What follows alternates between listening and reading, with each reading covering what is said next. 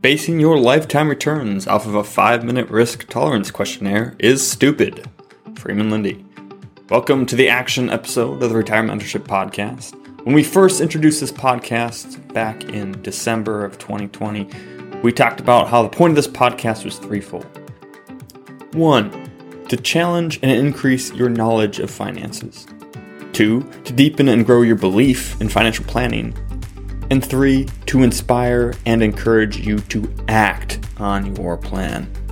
We are going to be emphasizing the action component of the podcast by releasing bonus episodes on Fridays where applicable that give you action steps you can take to improve your finances based on the content covered in Monday's episode. So in Monday, the point will be to challenge and increase your knowledge of finances and to deepen and grow your belief in financial planning, whether you're doing it yourself or with someone else. And Fridays will be to inspire and encourage you to act on your plan. Then, whether you can do it over the weekend or schedule time to do it the following week, you will be able to take those action steps and improve your finances. In the last 2 weeks, we covered how investing based on a risk tolerance questionnaire is stupid. So let's give you a couple action items you can take from that to improve your finances. Number 1, listen to episodes 1 through 4. This podcast is created so that all of the episodes are relevant pretty much all the time. And if you haven't listened to those episodes, go back and do so.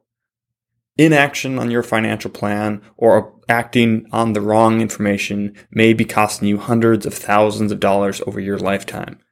Episodes 1 through 4 are foundational to understanding true financial planning and the long-term impacts your decisions have.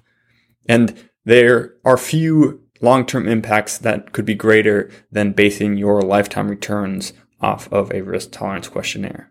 So go back and listen to episodes 1 through 4 if you haven't already. Action step number 2, schedule a time to get an investing plan.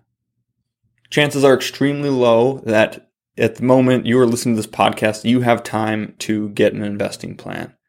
You likely have a collection of portfolios that are probably default options or based off risk tolerance questionnaires. So for the last 2 weeks, you've understood more about risk tolerance questionnaires and have even come to the belief that you need a plan, not just a portfolio, based off an RTQ. Now it's time to act. But it's doubtful that you have time right this second to create an investing plan. So let's schedule it. The action here is to schedule a time to get an investing plan, not to create one. You can't just whip one out in 5 minutes. The solution to avoiding a 5-minute risk tolerance questionnaire is not to create your own in 5 minutes. It's going to take some time and attention. But if you don't have that scheduled, you won't get it done.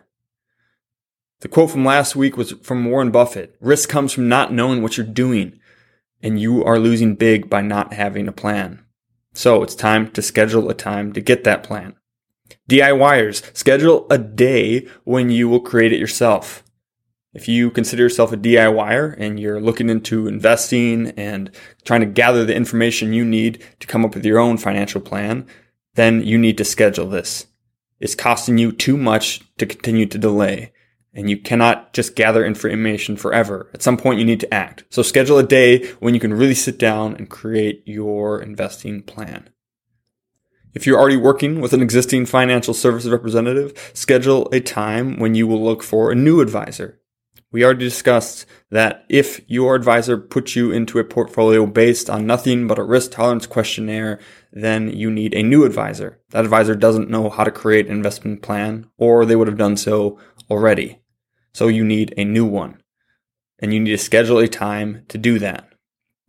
And if you are not a DIYer, nor have you ever worked with anyone, then of course it's the same thing. You need to schedule a time when you will look for an advisor. Put it on your calendar. If you've never looked for an advisor, episode 5 is 5 questions to ask a financial advisor. Might be a good place to start. Otherwise, we have upcoming episodes that will shed greater light on both building your own financial plan or finding the right help to do so. But here's, again, the action item is to schedule it. If it's on your calendar, it'll get done. If it's just something on your endless list of mental to-dos, it never will. So schedule a time right now to do it. If you can't do it now, schedule a time. And if you can't actually schedule it right now because you're driving or mowing the lawn, then take a half second and set an alarm.